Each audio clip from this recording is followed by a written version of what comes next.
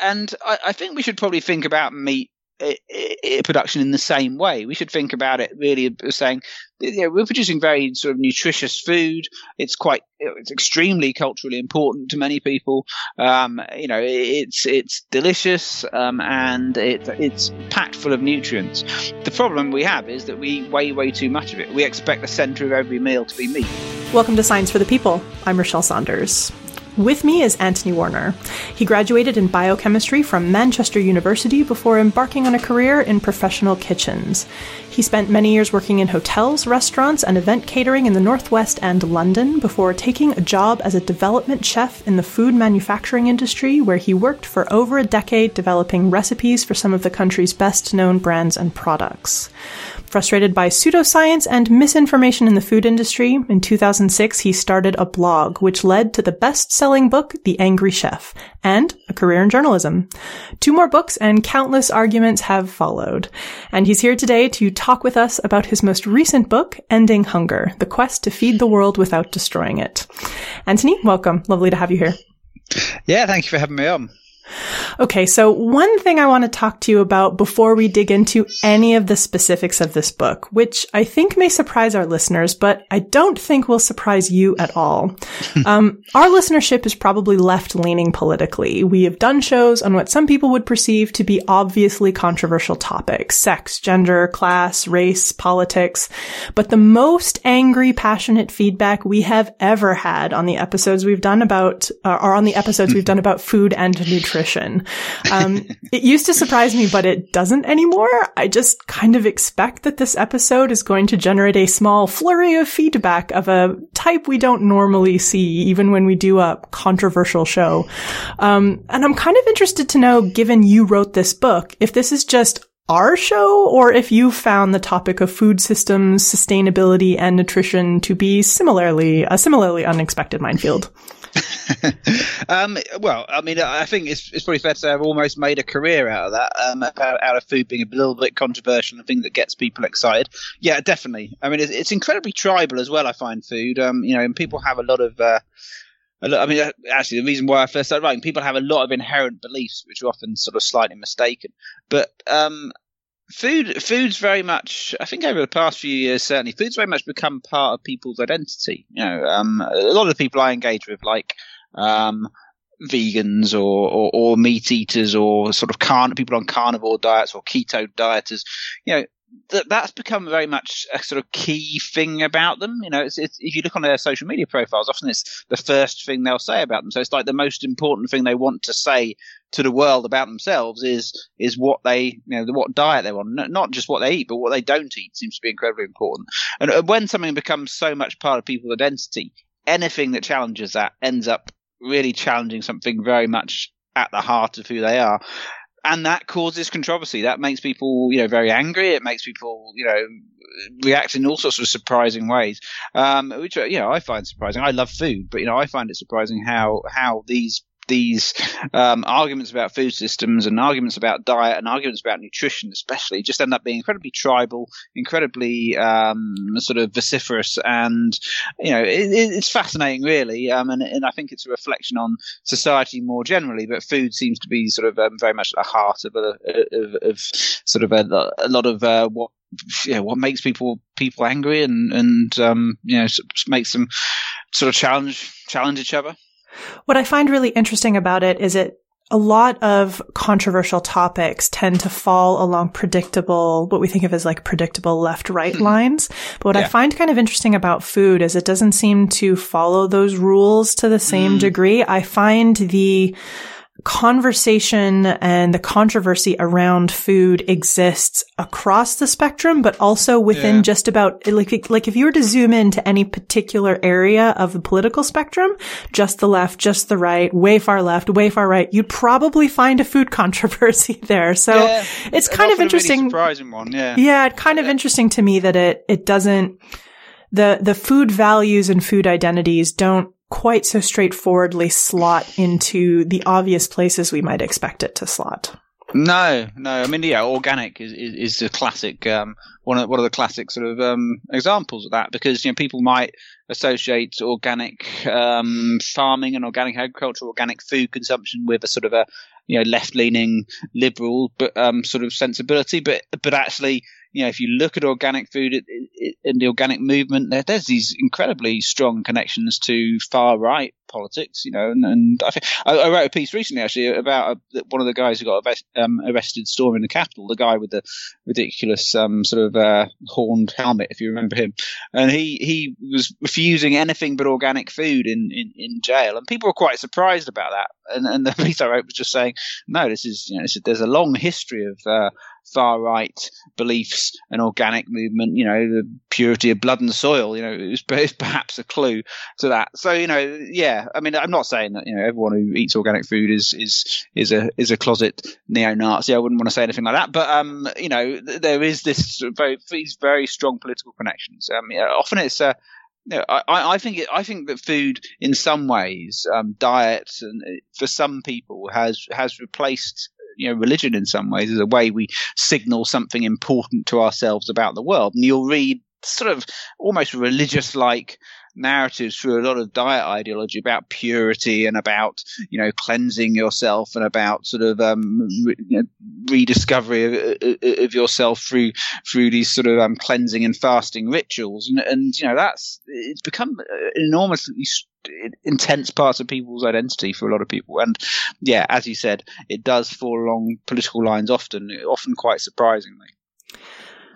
It's one of these things maybe that because food is something literally every one of us has to think about and manage and choose for ourselves in many cases every day, it feels probably for a lot of us like it's something within our control, like we should be able to understand and, really form ourselves around food choices. And obviously, as we're going to find out, anytime we get into food, it's a lot more complicated than we might think. Yeah, and it's also something we put inside our body. It's that sort of very, very at the heart of what it means to be sort of human. Choosing what you do and don't eat is sort of a mark of civilization, and there's a long history of connection between religious ritual and food, and cultural value in food too. It's very complex, and to say it's just food and it's just what people eat, misunderstands most of history. And I think my book does go through some of that history and some of that, where some of that comes from and why it is so important. Yeah, it's one of those things where even the statement, it's just food, is in itself a piece of food culture, right? From a certain kind of person who thinks a certain kind of way about food. There's the people who are eating those sort of drinking those nutrition shakes, that apparently provide everything. I mean, you don't have to eat because you're the sort of person who's so busy that the eating is too much effort. That is, like you said, is even rejecting food is a food belief and part of identity and status signaling and all that. Yeah, very complex, really, why we make these decisions. So the subtitle of your book is really what caught my eye. The quest to feed the world without destroying it. It definitely speaks to this kind of deep down feeling I've had in a while, and the core of my stomach, based on knowing a bit about climate and sustainability science, a bit about the world's food industries, and a bit about agriculture, tech, and history, where I always suspected perhaps these two things were inherently incompatible. So I'm curious what made you want to write this book, because as soon as I saw it, I thought I definitely have to read this one, because I worry about this. Yes, I think why did I want to write it? I mean, when I first started writing, I don't think you just sort of briefly described it in the bio you did at the beginning. A few years ago, I started writing a blog, and the blog was actually originally about nutrition and health, and the sort of false claims people made about food and health, and the ways we're made to feel guilty about how we eat and what we, how we live our lives, I had a sort of vision, bizarrely, when I first started writing that blog, even though I didn't expect to be writing books. I wanted to cover food and health, and then I wanted to cover sort of obesity, which I did in a second book, and then I wanted to cover sustainability and food, because I think they're the areas which are very complex, difficult, almost impenetrable areas, but they are areas where we're made to feel very guilty about our food choices and the way we eat. And what my view is, we should never be made to feel guilty about our food choices. But there is this big issue that the way we're eating now is very harmful to the planet, and if you look into the future, it's going to become even more harmful, and it's completely unsustainable, both in terms of the damage it's doing to the planet and the fact that we're having to feed an increasingly growing population with finite resources. There is this idea which has existed for such an incredibly long time, the Malthusian catastrophe that eventually you just run out of resources in order to feed people properly. And I go quite deep into that and explain why even that is a sort of troubling false belief. But there's no denying that there's a serious issue with the way we eat now and the way we're going to be eating in the future and the impact that is having on the planet. And it's incredibly important, and we're not talking enough about it. I think we talk a lot about climate change, and I think that's fantastic, but I don't think we talk about it enough about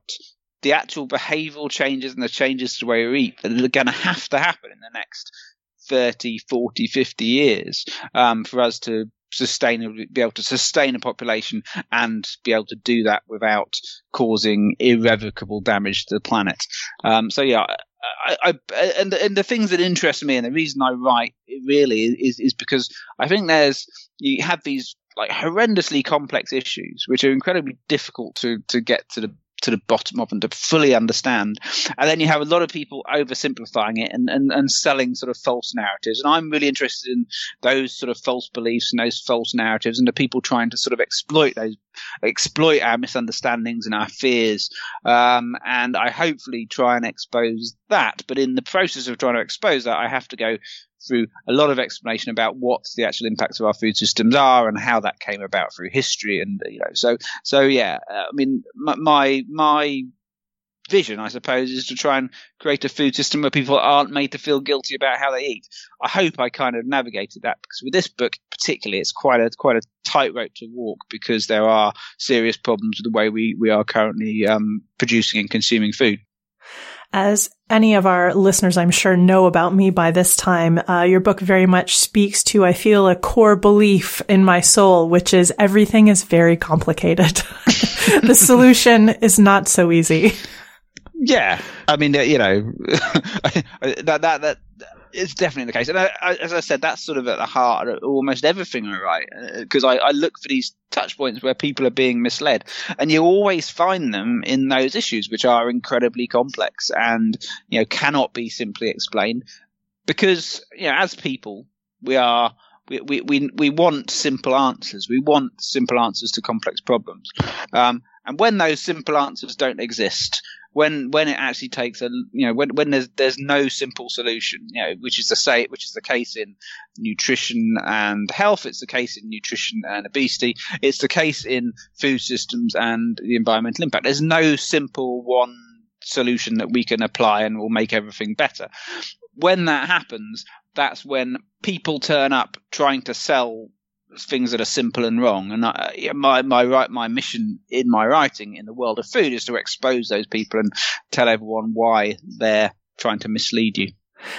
One of the things I appreciated you talking about in the book was the way we tend to deflect as soon as we get to some of those hard problems, about the sort of the what about X problem. Let's talk about the problems of transportation sustainability. And then someone will say, okay, but look at agriculture. It's causing huge problems. It's very unsustainable. Let's solve that problem first. And then we look at that and it's like, oh, but what about electricity generation? And it sort of goes on in this big circle of deflection. And, you really kind of tackle this fairly early in the book before you even unpack anything to say, we're not going to do that. We're just going to actually talk about this. Yeah, I think it's one of the biggest problems when you start talking about food systems and environmental impact, especially, and even environmental campaigners who I respect for their work on climate change. They will say, "Oh, food is not that important. We should be addressing fossil fuel emissions," and maybe that's true, but I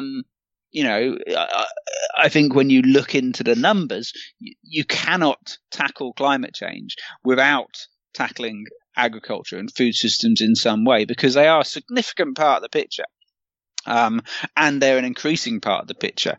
And there aren't really many strategies in place that are actually doing good work in order to address them. So they're going to become increasingly more important. One of the most sort of disturbing facts in the book is that if we continue to eat and produce food as we are now, and as it's increasing with increasing population and increasing prosperity, then what will happen is by 2050, agriculture on its own will have produced enough emissions to raise global temperatures by 2 degrees. And that's if everything else is reduced down to zero. Now, everything else isn't going to be reduced down to zero. So agriculture desperately has to be addressed, and it's not going to solve climate change by addressing agriculture. But you're never going to solve climate change without addressing agriculture. It's so important.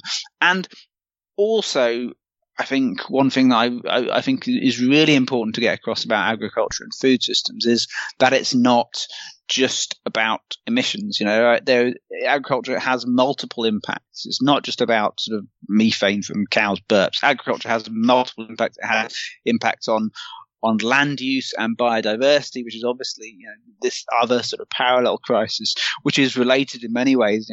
As we're deforesting, we're releasing carbon, but it also has impact on water systems, and water is going to become an increasing problem over the next 10, 15, 20 years in many parts of the world.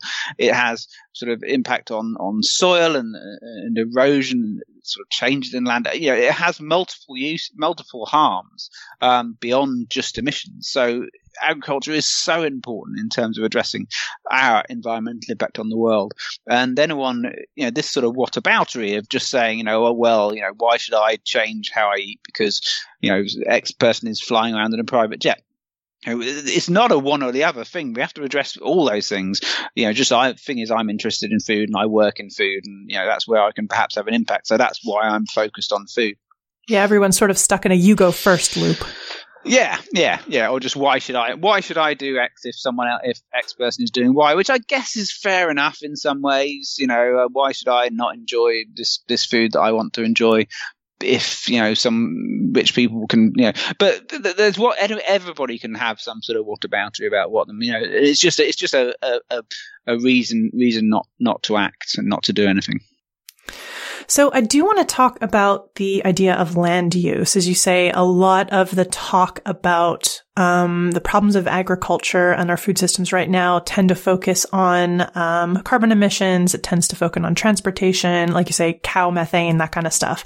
But some of the bigger problems are actually around the land and the soil itself. So can you talk a little bit about how I guess maybe start about talking about how we use way too much land to create the food we currently create?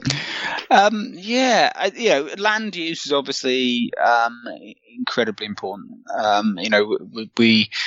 We cannot keep expanding, into natural habitats, which is what we're doing essentially.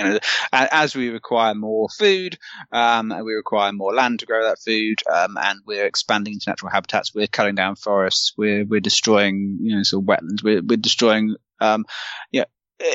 destroying biodiversity in such a catastrophic way, which is going to be written into the fossil record for the rest of the life of this planet. The impact of humanity on species extinction is going to be as serious as any of the sort of big mass extinctions, and happening far quicker than any of them. And so it's a horrible problem to address. And most of that biodiversity loss is down to food production, is down to agriculture. Beyond that, we're also, having a detrimental effect on the soil in many parts of the world. There's a lot of misinformation about how, about soil and how much soil loss is occurring. But, soil is this incredibly important thing that we don't really think about. We kind of think about it as being dirt, and unimportant. But, the way we farm on land is causing carbon to be lost from the soil, which again adds to climate change. And also, if you destroy soil, you can't get it back within any sort of a timescale that humans would understand. It takes an enormous amount of time to make soil from rock, it sort of gets ground down and eaten by microorganisms and combines with organic matter and creates this soil. And soil, most life on Earth is dependent upon it, and it's incredibly important. And we're kind of mining it in a completely unsustainable way. And what you get is sort of dead lands. You get desertification and all these sort of all these problems, which again sort of impact on climate change, but also impact on biodiversity. And as we destroy soil, you have to move on to new land, and the only real available sort of fertile land for us to expand into as we destroy the soil is tropical forests, and that's why so much of our tropical forests are being destroyed. And I guess the real tragedy is that most of that destruction, most of the pressure on land use is not necessarily from the fact that we just need to feed the world, which is obviously a noble thing to do. And the heart of my book really is about how incredibly successful we've been about fighting hunger in the world and how incredibly important that is. But most of the eating into natural habitats, most of the use of land is occurring just because of the way we farm and our focus on particularly inefficient land use methods of food production. We could easily feed the entire world really quite happily on a fraction of the land we currently use, but we're not doing that because of the way we want to eat. It's not just about making enough food. It's the way we currently farm. It has a dramatic impact on the amount of land we need, and that's causing this horrendous loss of biodiversity and loss of natural habitat. Can you give us an overview about what it is or what the parts of the way we currently farm are that are causing us to be needing and requiring so much land? I mean, there's a lot to it. Like I said, that I can't give you a quick and simple answer. The way we sort of plow land. Plowing is just not very good for land, and that causes a lot of loss of organic matter from soil and a lot of release of carbon, and also ends up with soil degradation and ends up sort of having to move on to different lands. Some of the way we use sort of artificial fertilizers has had an impact on soil as well. But in terms of sort of actual land use, it's mostly because of our focus on animal agriculture, unfortunately. And I don't like to sort of, our relationship with meat is a complex one, and the environmental impact of meat is actually a complex thing to get to grips with. It's, not as simple as everyone should go vegan, although many people will tell you it is that simple. But the reality is that in terms of land use, animals are quite an inefficient way to produce food, because often what you're doing is you're taking edible human protein and you're feeding it to animals, and they're doing all the things that animals do, running around and making noise and purring and being pigs or chickens or cows. And that's an inefficient way to produce protein. That they're doing a lot of stuff that isn't just growing protein. And it'd be much better to feed that food directly to humans. We in the world right now, and this is increasing every year, but right now we feed enough food to animals to feed enough sort of human edible food gets put into animal troughs to feed 3.5 billion people. The whole of Asia could be fed with the amount that we're currently feeding to livestock. And that's got to be something that we should seriously reflect upon. That's an extraordinary amount of food, and it's fed to animals in an extremely inefficient way, and it's also often some of the highest environmental impact crops, such as palm and soy. And most of people talk about the impact of soy in Brazil, and it's highly significant cause of deforestation of the Brazilian rainforest. But most of that crop is fed to animals, and then it's converted into sort of edible protein in this very inefficient way.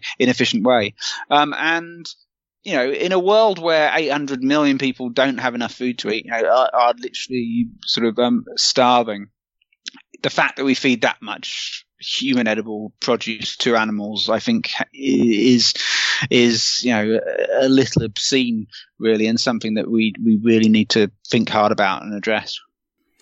I mean, the topic of meat is, in particular right now, I think one of the more polarizing issues when we're talking about food and food sustainability. There's a lot of people with a lot of opinions, and a lot of them are quite extreme, running the gamut from not only should you become a vegan, but everybody across the world should be a vegan, or at least large swaths of people should be vegan, to everybody should eat way more meat because meat is actually the solution. We shouldn't be eating as much plants. Let's just go full meat all the time, right?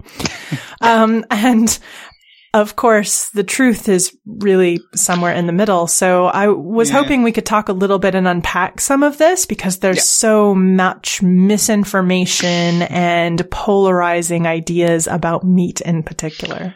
I don't think there's any area where there is more in terms of the environmental impact of food. I don't think there's any area where there's more misinformation. And like you said, there's these extreme groups. What we started talking about today, these extreme sort of very tribal groups. Vegan is a very tribal.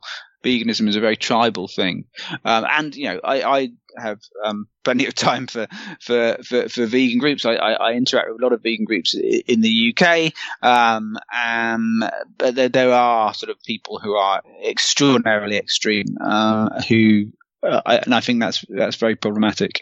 Right, like you said, right way through. And the thing that I didn't see coming was that people would start sort of claiming that an all meat diet is the solution, especially an all beef diet is a solution to climate change. And that has sort of come about and is, I mean, a big thing to unpack if we want to look at those sort of arguments. Meat is this horrendously complex issue. As I said, it's a very inefficient way to produce protein generally. In terms of land use, especially things like beef are horrendous. 100 times less efficient than to produce a kilogram of protein. A cow will require about 100 times as much land as soy will to produce a kilogram of protein. And so that looks pretty terrible, and a very high, beef tends to be very high in terms of water use, and has this sort of climate emissions issue about it, because they burp out methane, and methane has they sort of convert carbon dioxide into methane, I suppose you'd sort of say, and methane has this higher climate impact than carbon dioxide, so that has an impact, a climate impact. There's such an extraordinary number of cows on the planet that that is enough to sort of have a significant impact on climate change. And agriculture generally has a significant impact on climate change, but we still need to produce food. So, cattle seems to be the sort of area which we can address. I think the sort of generally accepted figure is that about 14% of climate change emissions are caused by livestock, which is obviously a significant amount. And people will sometimes look at sort of countries like the US and say, look, it's much lower. And we look at that and you go, yeah, it is much lower, but that's perhaps because the US is this incredibly climate heavy economy. So you would expect it to be a lower percentage, but on a global scale, it's about sort of 14% probably of climate change emissions. And so that looks pretty terrible, and it generally looks pretty terrible for cows. But it is complicated. If you look around the world, for instance, if you told everyone in the world to be vegan, there are plenty of people. I think there are about 2 billion people who depend upon agriculture, on animal agriculture, to some extent for their livelihood. You're going to have to think about, if you want everyone to go vegan, you're going to have to think pretty hard about what those people are going to do. Because in many parts of the world, and on many, even in many areas of the UK, actually, there is no other agricultural livelihood strategy that can produce anything from a certain areas of land. Certain marginal lands, livestock grazing is the only thing that people could do, and in many parts of the world that was their only livelihood strategy. And so telling the world to go vegan is all very well, but for many people, many people would starve if you tell them that's what they have to do.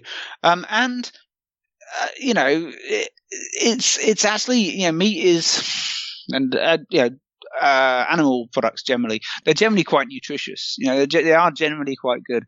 So if you're sort of looking at sort of grassland, and you're putting cows on there, and they're producing milk and they're producing protein from essentially sort of marginal grassland, that's a pretty good use of that land in many sort of circumstances, and a pretty good way to use it. And in many parts of the world, there's sort of a certain amount of animal produce in people's diets does an incredible amount for their nutrition status.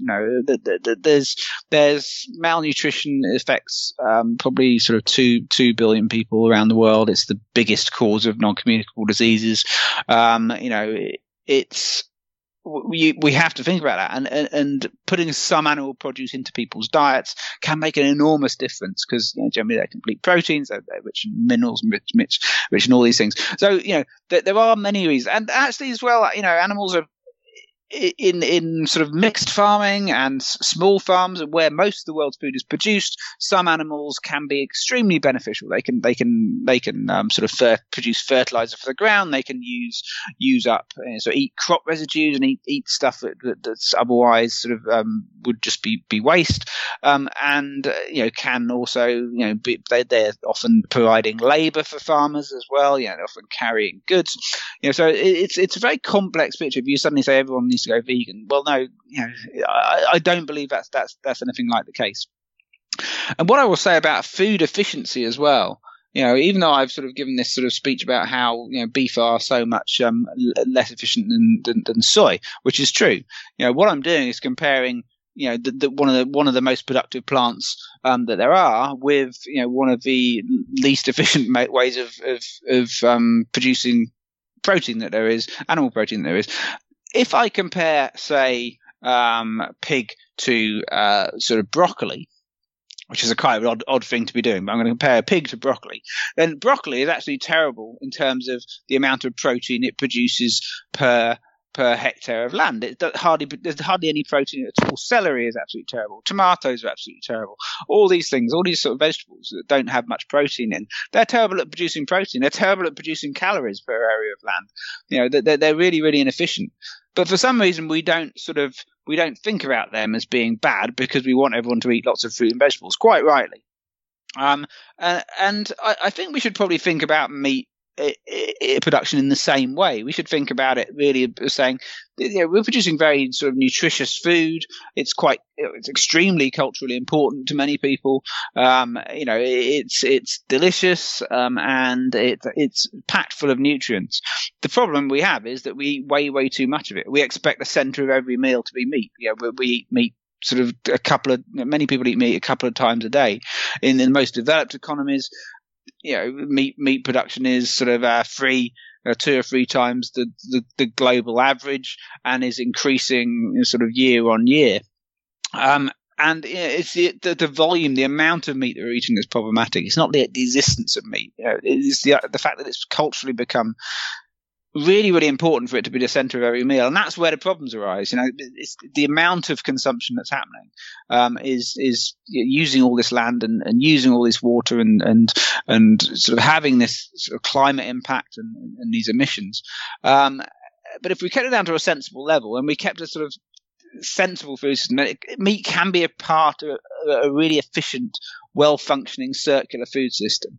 The problem we've done in most of the world is we've become really focused on efficient production of meat, and it's kind of lost its way as part of a circular food system. It's lost its way as using the marginal land. It's lost its way as something that uses up food waste. It's lost its way as something that produces sort of fertilizer. We're got these incredibly efficient meat farms, and all they're doing is producing meat, and they're using sort of high energy soy and palm based feeds, and our insatiable demand for meat has created these incredibly efficient farms. And we've really lost the way of what meat was actually supposed to be in an agricultural system. In small scale mixed farming, meat animals are incredibly valuable and incredibly important, and we certainly shouldn't lose that. But with the amount we want to eat, the small scale mixed farms are not really producing the food, the meat and animal produce at the level we need it.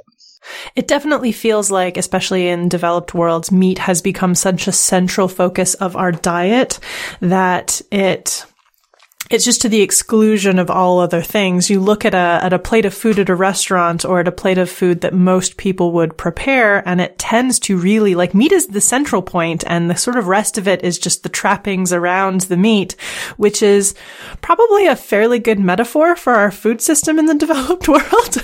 It's all just like meat enabling.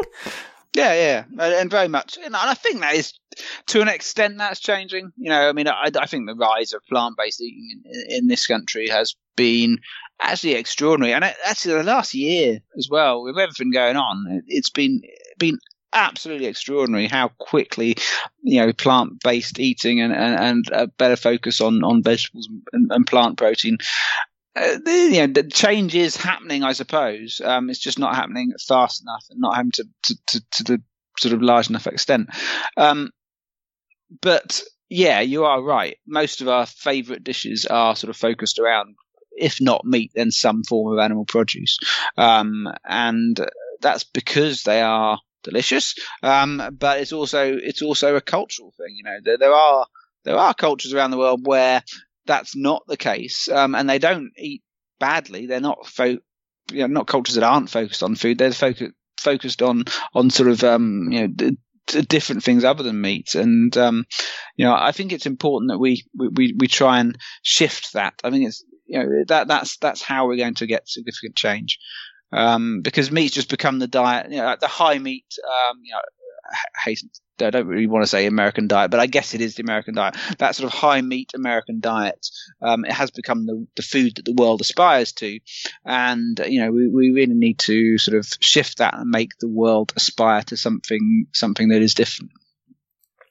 I think also when we think about the way we're even trying to replace meat in our diet, it is still very meat focused, right? When we think about the fake burgers, the veggie burgers, the veggie soy meats, the lab grown meats, even our efforts to move some people or provide, less meat to people is still somehow trying to replicate meat rather than, diversify away from even the concept of meat. So I think it also speaks to how deeply embedded it is at a cultural level, that even when we try and reduce the amount of meat, or for people who want to try and remove it, your solution is not to go to places of culinary design that just don't involve meat. It is to go and look for the replacement for the meat, right?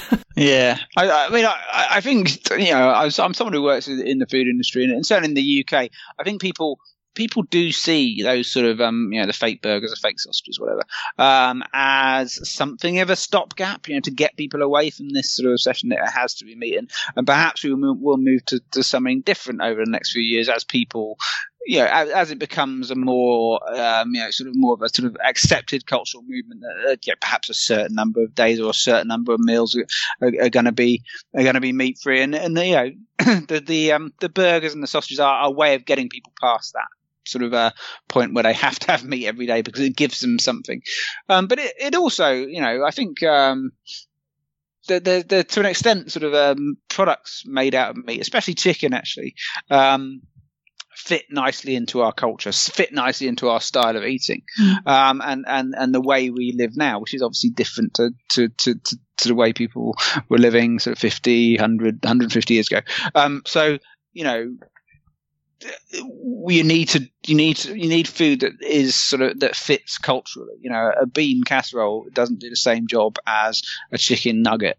So you need something that kind of does the same job as a chicken nugget. And the moment we're at a point where we're trying to make it taste exactly like chicken, hopefully we might in the future make it taste have a variety of different tastes and flavors.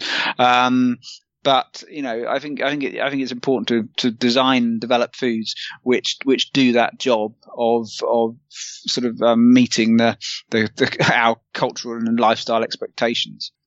I find this an interesting discussion because there's a group of people that seem very resistant to cutting out any amount of meat. In fact, they would love for their diets to contain more meat, and in particular even can feel very threatened when meat is quote unquote sneakily snuck in. You talk in your book about the Greggs vegan sausage roll, which was a surprising controversy here in the UK. I remember it quite well when my Twitter feed exploded about the Greggs vegan sausage rolls. And that I find kind of fascinating. We want to replace meat, but also some people are incredibly threatened by that potential perceived replacement of meat.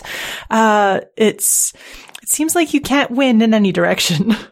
I think the strangest thing about me, I understand that someone might go, I don't want to eat a vegan sausage roll. That's fine. I mean, if they don't want to eat it, I'm pretty sure no one's forcing them to eat it. I'm pretty sure there aren't people going around forcing meat eaters to eat vegan. Yeah, vegan just rolls. To be clear, they didn't take off the regular sausage rolls. It was just an addition to the menu. It's an option, which is kind of what businesses do. They look at a consumer segment and say, what can we sell for them?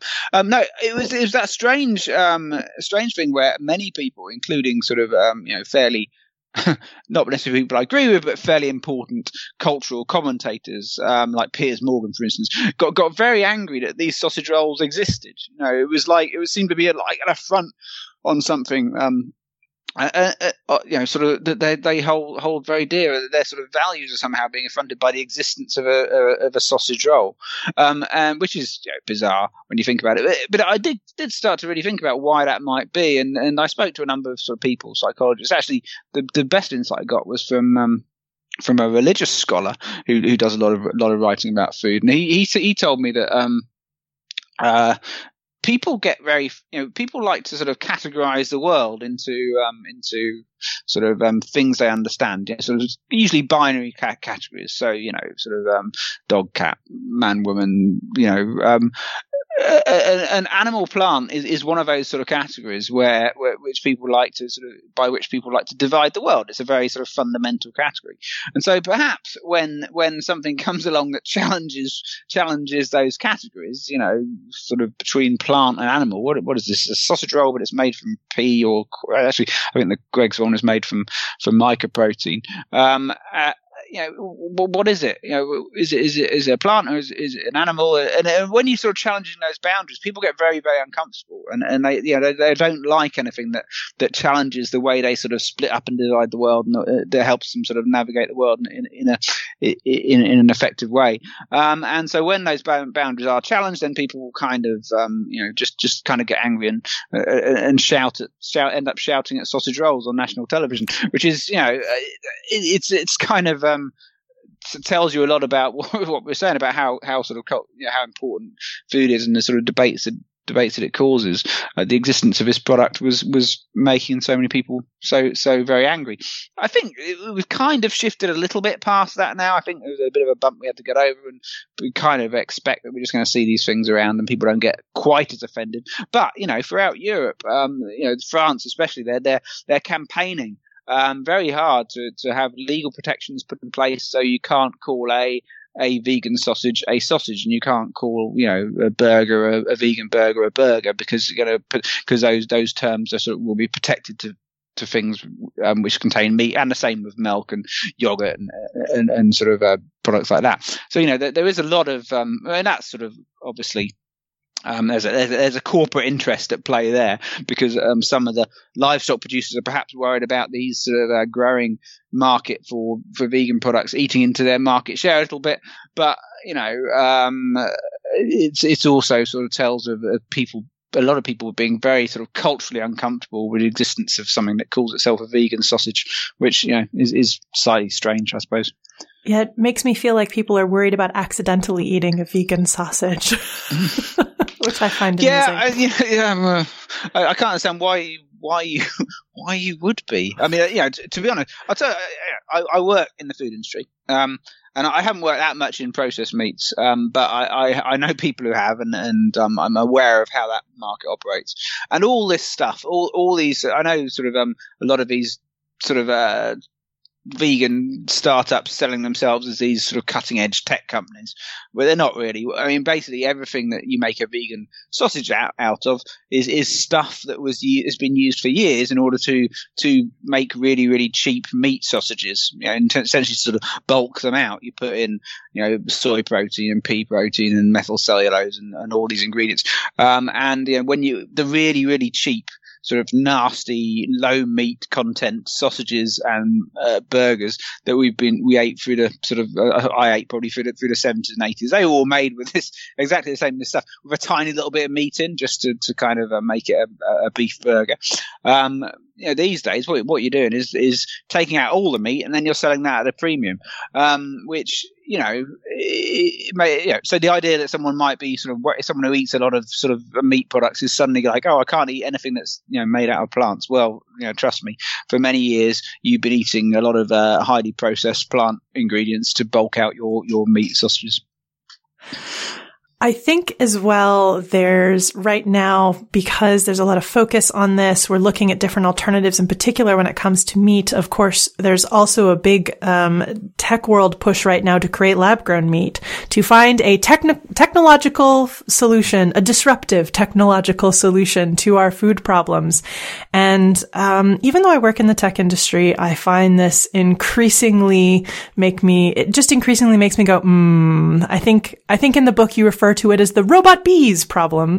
It's a tech solution to what is essentially requires a large scale cultural change.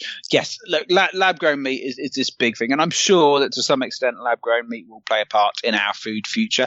And I think there's a company selling lab grown meat in a restaurant in Singapore. I think I haven't been there, funnily enough, but that it is for sale to the public now.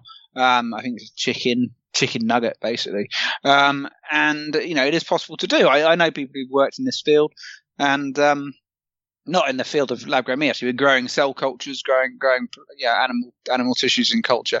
And it's an incredibly difficult thing to do. It requires various sort of mediums to grow on, and they don't want to grow, and it's pretty difficult thing to do, to persuade an animal cell to just kind of produce meat, but it is possible. I mean, the idea that this is somehow a solution to our consumption of meat, and we'll all move over to lab grown steaks grown in factories, I think is fanciful, to be honest. I mean, I'm sure we'll have some lab grown steaks or burgers or whatever being sold within the next sort of 10, 15 years. But the idea that you will make any sort of dent in the sort of 300 billion kilograms of meat that gets sold and consumed around the world each year is, the scale of investment in factories that you would have to create. I think I give some sort of calculation of the trillions and trillions of dollars that would cost in order to set up to produce something which is incredibly difficult to produce. These cells that just don't want to grow in this way, and the idea that that's going to sort of be scalable to have enough of an impact to really make any sort of difference, I think is just wrong.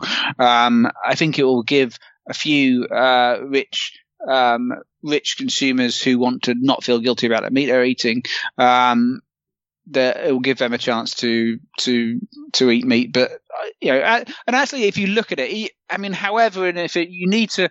Cells don't just grow from air. You need to actually feed those cells somehow, and they'll probably be more efficient than like a whole cow or a whole chicken. But chicken especially is incredibly efficient, and you're going to have those mediums which you feed the cells on are going to have to come from somewhere. My concern about feeding 3.5 billion people's worth of food to animals in order to produce livestock will equally apply if we're feeding 3.5 billion sort of people's worth of food to cells in culture. That's equally horrific. So the efficiency of this production, I think, is yet to be challenged. The energy use that it's going to require, where that energy is going to come from, that's yet to be properly addressed. Where we're going to grow the stuff that needs to be fed to these cells is yet to be addressed. No, I mean it's it's no way a solution to the global production of meat and the harm that's causing. Because you just doing it on the scale is just not feasible. And like I said, it's a robot bees problem because there's another issues with bees in North America. There's about 3 or 4 startups developing robot bees, which actually do appear in Black Mirror, an episode of Black Mirror where they go around killing people. Not saying that's going to happen, but robot bees, startups developing robot bees. The problem is that the sort of dying of bee colonies and death of bee populations. The way to address that is our cultural changes and changes to the way we farm and changes to sort of measures to introduce greater biodiversity on farms.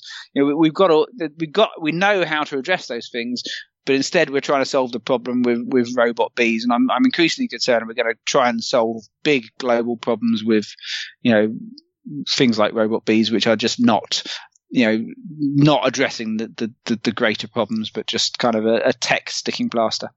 I feel like the tech industry in particular now is so focused on a certain type of culture that ultimately what it does is it makes a certain type of problem irrelevant by replacing it with an entirely different but just as problematic problem.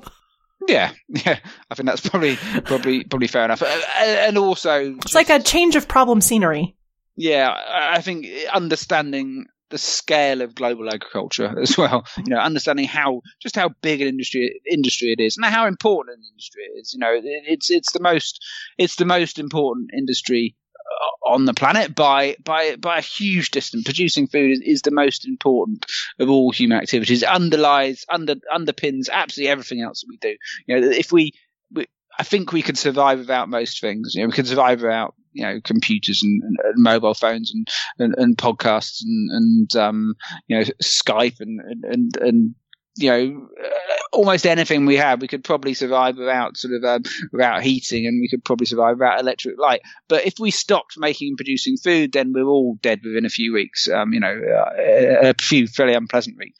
So without that sort of food industry, it's the most important thing in the world. And the fact that that's sort of the way we produce and consume food has all but eliminated mass famine and slashed the percentage of people who experience sort of severe hunger and lifted so many people out of food poverty. Such an extraordinary number of people who now don't really have to think about food at all.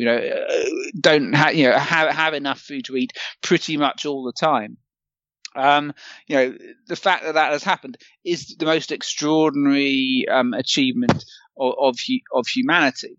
It's very easy to forget how remarkable that is and how incredible an achievement that is, and what extraordinary scale that occurs on. So the idea that you can address that with these you can sort of somehow fundamentally disrupt and change that system is generally pretty fanciful. I also want to talk a little bit about food waste, because I found this to be a really interesting section of the book. And for me, it spoke to me profoundly because I was a person living on their own, a single person household for quite a long time. And one of the most frustrating things I found on a daily basis was food wasn't built for me at a grocery store. Food at a grocery store presumes a certain number of people in a household, and it packages stuff up in a way that's convenient to sell. But if you're in particular a single person or even a couple, it can be very difficult to use that food. I throw away a lot less food than I used to, but that's because my partner and I very carefully plan our food week. We prepare a lot of food on the weekends, and we specifically prepare food that will keep for the week and that will feed us for the entire week. So we generate comparably a lot less waste than I certainly used to, but we still generate waste even with that careful planning. I had to throw away from some celery last week because I can only buy it in a big, lump sum. I needed 3 stalks of celery, and instead I had to buy a package. And I find that incredibly frustrating. And in particular, how we as consumers are made to feel guilty kind of from a cultural level, even as children, about food waste.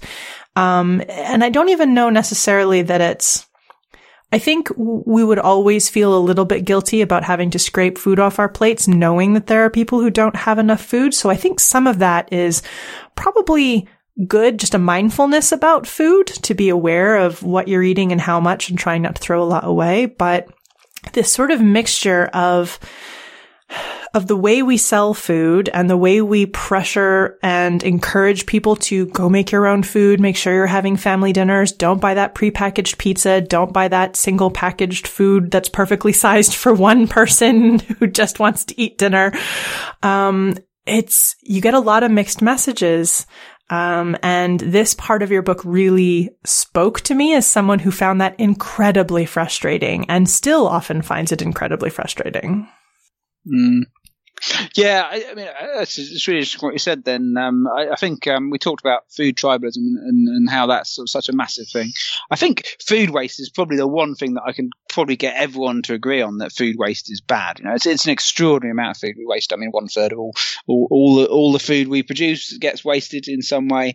Most of that in this country and most developed countries actually happens in the home.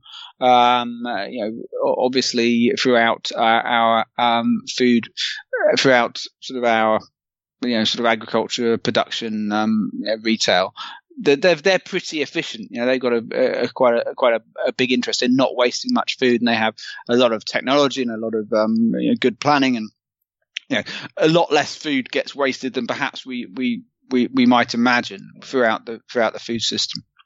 People talk about sort of things like wonky veg and things like that, but actually, wonky veg might not get sold in supermarkets, but does get used by the food industry. People don't just throw it away because the carrot's not straight. They'll use it, and it'll sell for a lower value, but it's not necessarily waste. Most waste in developed countries happens in the home, and I think one of the big, all of us agree that's bad, and we all say, it's terrible, and we shouldn't waste food. And like you said, we have it culturally instilled into us from a very young age that wasting food is bad, and how can you throw that away when people are starving. We kind of all agree. And almost there's something sort of sort of visceral and unpleasant about having to waste food. I mean, I'm a chef, so maybe that's just me. But I think it's true for a lot of people. Actually, I think a lot of people really get sort of feel it when they have to throw away food. But we do it a huge amount, and it's interesting why. I mean, I think you have to unpack a lot about our food system in order to explain why. Some of it is the inappropriate pack sizes that food is sold in. Packs of 4 leeks might help the supermarket sort of reduce food waste, but doesn't help. It just pushes it down the chain essentially. It just sort of hides the food waste from their bottom line. Yeah. It pushes it onto the consumer essentially, because people will be told you should cook fresh food, and you should cook with fresh ingredients, and that's the ultimate goal, and you should cook your family sort of a meal made from fresh vegetables, and obviously that's a pretty good goal. I think it's a pretty good thing to want to do and to aspire to, but in order to make that one recipe, you have to buy leeks, you have to buy 70 grams of coriander, you have to buy a head of celery, like you said, you have to buy all these things, and half of them you'll use a bit, and half of them will sit around. And unless you're incredibly focused and incredibly versatile cook, you will waste a lot of that food. How can we address that? Perhaps some of it is unpacking some of our food culture, understanding why we have this obsession with having to cook everything from fresh. Why can we not? Why do we make people feel guilty about sort of convenient choices, which are might be sort of better designed for them?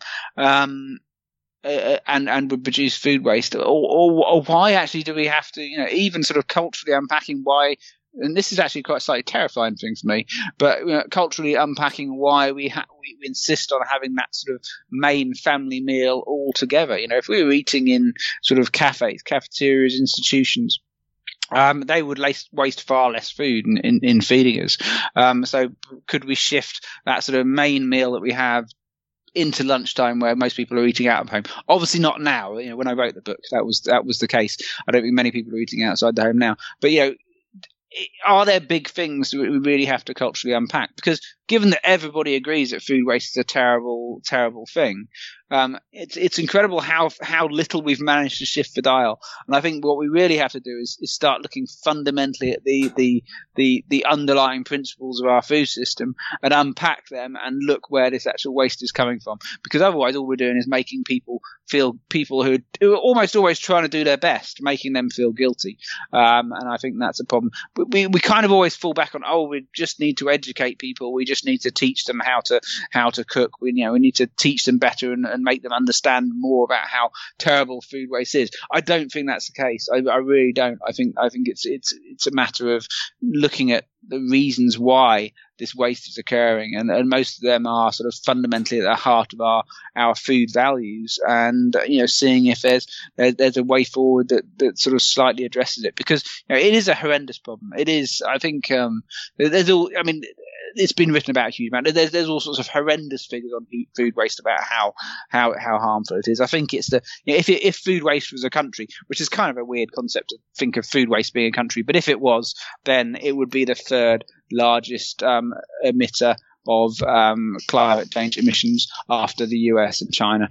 And we're throwing away food that could. We're throwing away a third of all our food, so food that could feed billions of people. And like I say, there's a world where 800 million people are chronically hungry, and we're still sort of using a third of our agricultural production to fill up the bin, which is needs addressing somehow. But actually doing it, I think, is far more of a challenge and requires something more fundamental than just telling consumers they're being bad. I'm curious to find out, it wasn't anywhere in your book, but in the last few years, there's been a big rise in companies that will basically assemble a package for you of just what you need to cook a particular meal. And those have become increasingly popular. There's some people I know, friends and family, who use these a lot. They're now making 3 to 5 meals a week from these types of services, and they've started to do cooking that they never really used to do before, have certainly expanded their palettes. And one of the things they say is it's great to just get exactly what you need and not have to worry about, all right, now what am I going to do with the rest of this spinach? Or what am I going to do with this shelf of spices?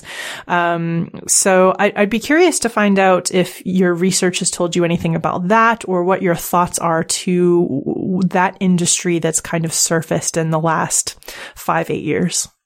Yeah, I think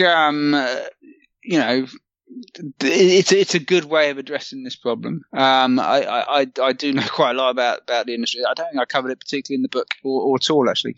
I think there's been some studies on the sort of climate change impact of those, and they generally, in terms of food waste, it's a huge benefit, because you get enough leeks to make the dish and enough whatever coriander to and the right number of spices, and there's no waste, and everything's in one box. I mean, the issue is obviously the packaging, and I think that has been held up as being a detriment to these things, and in some of the life cycle analysis of the entire dish, occasionally that sort of comes up as being an issue, but I know that all those companies are addressing those issues in terms of packaging and looking at better packaging options. And there are some which are pretty low in terms of packaging, and I think it's always a challenge in this country. Certainly, it's always a big challenge if you're trying to introduce recyclable packaging, about the fact that it's not, how you recycle stuff is not unified around the country. But that said, there's a lot of good work going on in that area. I think these things are the way forward. Actually, some work I'm doing at the moment, I'm not going to give a commercial plug because it's not that far advanced yet, but I'm working on trying to create some of these sort of similar type products, but a lower sale price, because the companies that you're talking about are generally slightly slightly middle class definitely options. Higher price they're pretty points, expensive. I mean, in terms of what most people would spend on a family meal. I'm looking at a project to try and introduce something quite similar with quite a high vegetable content, so you get like a meal box, but sort of simpler dishes and a lower sale price, which is going to be affordable for more people. And I think I think those things might represent a good part of the future. These sort of approaches to home cooking, because for some people, I think they certainly engage them in the right way. They produce sort of reasonably healthy dishes out of them, and like you said, they sort of learn new culinary skills and broaden their repertoire of dishes. So yeah, I think those have a real sort of future, and could be one way where you start to address these problems, because that sort of fundamentally. That sort of business model fundamentally unpacks some of our assumptions and values which underlie our food system. And so that's the sort of approach you need if you're going to change these big systemic problems. Yeah, it's interesting because one of the things that those food companies do, if you look at their marketing, they fundamentally pitch kind of probably three major things. The first is way less food waste from the standpoint of what you end up throwing away. We decide, we create a portion size for you that's reasonable we feel is reasonable for a person, or research to be reasonable for a person. We send you only what you need. You can cook it yourself, but quite often it's not just cook it yourself, but you can cook it in under an hour, or you can cook it in under 30 minutes. There's quite often this marketing message of, it's not going to take you an hour and a half. It's not going to take you 2 hours. It's, if you can make chicken nuggets and fries in the oven, which takes half an hour, you can also do this kind of thing. So they're obviously trying to address, even though the price point is still high, you can see it clearly trying to address a lot of the problems that food culture of cook all your meals has created, which is fundamentally there's a whole group of people that just don't have time, and there's a food waste aspect to it as well. So it's interesting to see that part of the industry start to take off and try to address this problem in a fundamentally trying to address the problem of convenience food in kind of fundamentally different way. Yeah, I agree. I mean, I will say I don't want to sort of give a particular group set of companies too much praise. Until these things become affordable, then they are just sort of rich people absolving their guilt. Until these are options that everyone can enjoy and make sense for everybody, then we probably shouldn't get too excited. And I'd say the same about lab grown meat. As I say, I'm sure it's going to be expensive, always going to be a pretty expensive option, which is really more about guilt absolution than it is about creating large scale systemic change. But there is something in these sort of products and that sort of business model of giving people just what they need in order to produce food with no waste that could address a lot of problems. And I think it's something that we should be thinking quite hard about how we can make that a more sort of universal and powerful thing which more people can enjoy. That is an excellent point to make, that we should never just stop at alleviating our own guilt. The people who can afford to alleviate guilt, we should never just stop there, even though quite often it probably feels like the sensible place for us to stop. We should keep going and actually address the wider problem.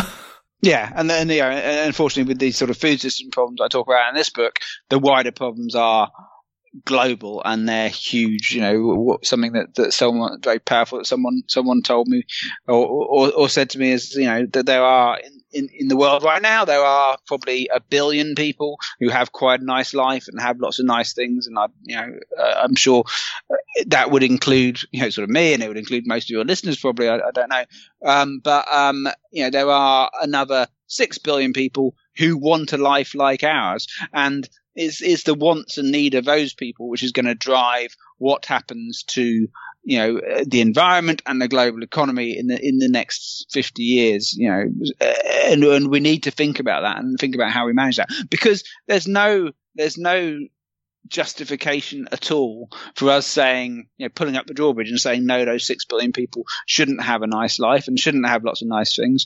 There's no way we can do that. We just have to kind of try and create a world where their needs and their expectations and their growth and their progress are chart a more manageable path than ours has in the past 50 years. Yeah, there definitely is, I think, a habit in the developed world, I've used air quotes when I say that, of saying, don't make our mistakes, developing worlds. We're going to continue to live our way, but you shouldn't make our mistakes. You need to find a new way to do it. And that is definitely not the right approach to that problem and will not ultimately solve the problem because we are generating a lot of those pressures. Even if we don't see those pressures or feel the burden of them, a lot of those pressures flow from us. Yeah, absolutely. And, sort of like I said about animal feed in Brazil and that sort of thing. I mean, when I look out at my, where I am now, which is in rural Lincolnshire, it's a nice bit of English countryside to look out on, but actually sort of, fundamentally it's in terms of biodiversity, it's completely dead. It's farmland, and it's, we deforested it a long time ago, as we have deforested most of our land. The UK is one of the least biodiverse sort of countries in the world, and it has destroyed almost all of its natural habitats. And that was part of our development, and that was part of our economic development and part of our societal development, and happened a long time ago. So really, for me to then look at what's happening with deforestation in Brazil and say, no, you need to preserve this biodiversity, they can equally just look back at me and say, well, why you haven't, and actually what we're not doing in this country and we should be doing is sort of returning a lot of our land to natural habitat. We're continuing to keep it for agriculture, or we're just not putting in the investment required, because returning stuff, areas of land, especially in the UK, to natural habitat is not just a case of leaving it. It has to be managed, and it has, it costs, and we're not doing that. And so who are we to say to sort of countries around the world, no, stop deforesting that land because it's a valuable resource from the world? We deforested our land such a long time ago that we've forgotten about it, and that's it's not just to do so. We must find a better way to progress. Yeah, especially when really the conversation we're having is, please give us more soy to feed our cows, but also don't deforest more of your land while you're doing it. It's a fundamentally incompatible exchange. Yeah, and there's this idea as well that we can eat UK produced beef because it's not deforesting the Amazon. And actually, most of the Amazon is being deforested to make way for beef cattle. I mean, there's a lot going to soy, which goes to feed, which mostly goes to pigs and chickens. But most of it is being deforested in order to make way for cattle. There's this idea that we eat beef in the UK, and UK grown beef is not deforesting, so we can eat as much as we want. I'm not saying we shouldn't produce beef in the UK. I think there's actually the west of England especially is a pretty good place to be producing it if you're going to make it anywhere. But the idea that we eat beef in UK beef in isolation and everyone else can has to live with that is ridiculous. Beef is a global commodity, so if we're driving consumption of beef and everyone's eating huge amounts of beef because we don't feel guilty about what we're doing here, you're driving consumption, global consumption, which drives deforestation. And the idea that we can be sort of isolationist about how we eat and just not think about the rest of the world is a ridiculous one. So in situations such as the one we find ourselves, where there is a lot of complexity, there are no easy answers, and it is a big system. This is not something that any one person can make a choice about, consumer or otherwise, and make a measurable dent in this problem.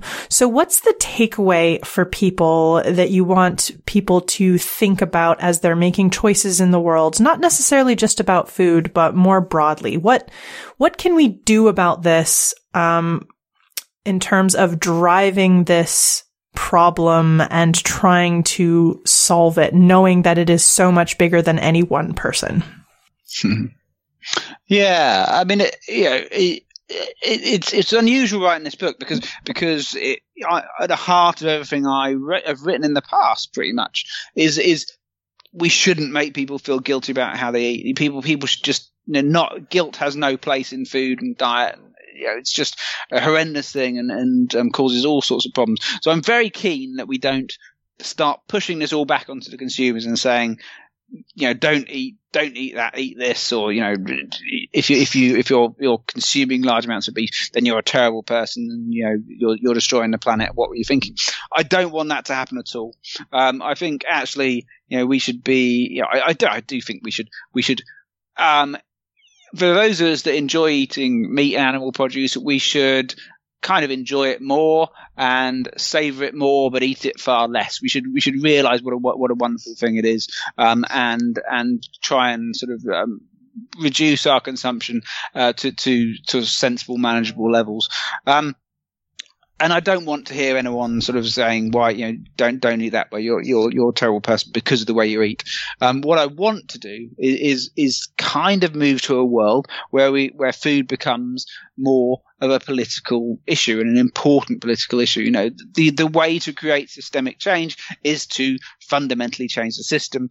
The greatest power, or one of the greatest powers that individuals have within a democracy, is to vote for change and to demand of our political leaders that these sort of environmental issues and issues of agriculture and sustainability and food systems, that these are the important political points of which they have strongly voiced opinions and policies on, and we vote for the people who we think are most progressive in that way. And that's how you create sort of fundamental systemic change.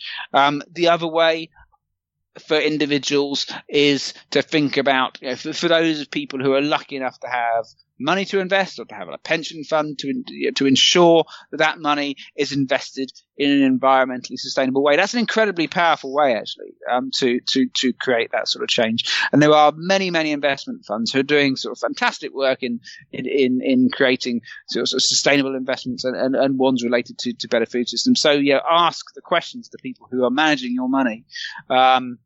If you're in a lucky enough position to do so, what they are doing about sustainability and how they are sort of investing in companies which are working to create a more sustainable food future.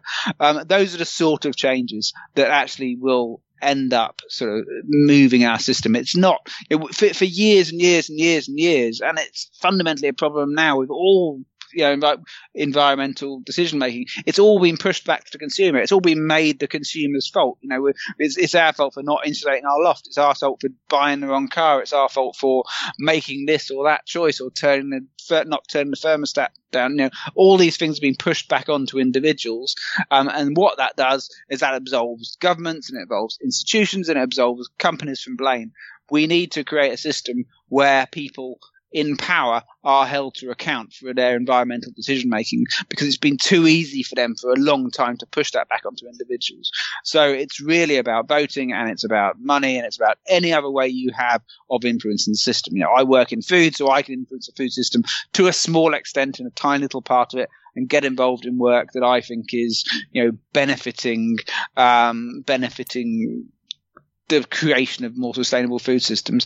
And there will be people who can influence the system in that way, but mostly, as I said, it's voting, and it's how your money is managed.